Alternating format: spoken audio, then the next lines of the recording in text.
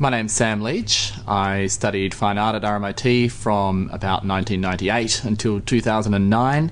I won the RMIT Siemens scholarship in 2007. I'm Robin Phelan, and I'm currently studying in my honours year at RMIT, and I study ceramics and I make sculptural ceramics. My name is Nicholas Baston, and I received the Siemens Award in 2004 at the completion of my Master's program in gold and silversmithing.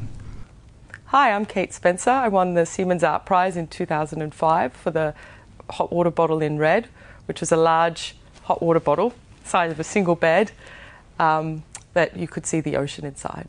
Winning the award was a massive boost for me at the time, especially as I just started my master's course where I was researching 17th century Dutch art. That was a big influence on me, and I used that travelling scholarship to go to the Netherlands, where I was able to actually have an interview with Peter Roelofs, the head curator of 17th century art at the Rijksmuseum.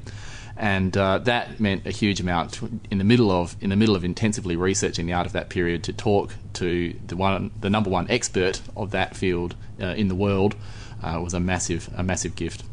I really wanted to go to China because I'd heard of this city called Qintian, and Qintian has this amazing history. It's been known as the porcelain capital for about 500 years, and it has this huge history of trade of blue and white ware.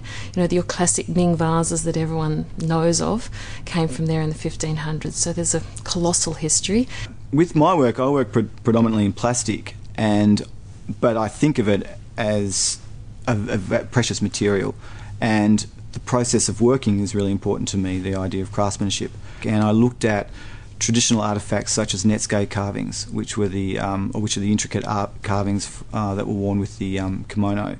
And then I also looked at objects such as the gachapon object, which were the tiny plastic toys that are everywhere and sold in the gachapon machines. I used the travelling money to go to Singapore and spend 2 weeks or 3 weeks on an art retreat with various other artists from around the world. It was very enriching to work with artists from everywhere from Japan to the XU to London. The paintings that I won prizes for this year in the Archibald and the Wynne were definitely influenced by those experiences. In particular, the landscape painting, which referenced the 17th century Dutch work, which I actually saw while I was there in the Rijksmuseum, and I was paying a lot of attention to the landscape works in particular. I spied these spittoons from the Song dynasty, so this is like 1300s, 1200s, and I used that form, which I recreated with my own technique, to make a comment on how our culture treats epidemics such as the swine flu. So while I'm still using my pinching and hand building techniques, I'm using a lot of blue and white decal or hand painted work, and I'm trying to see what stories I can tell and what symbols and metaphors I can make based on this ceramic Chinese history, but in a context that's personal to me. I think that it could be an anime character or a character from an anime who would wear my work. So it's got this imaginary context associated with it.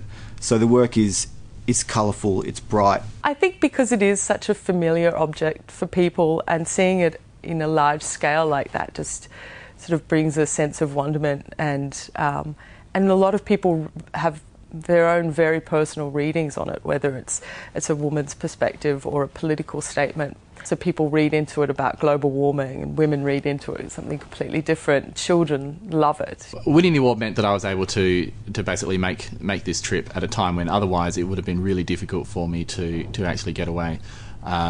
So yeah, I mean, I think the Siemens scholarship, and especially the fact that it's dedicated to travel, is a massive benefit for any artist. Any time you can go and extend your horizons is a huge help for the work.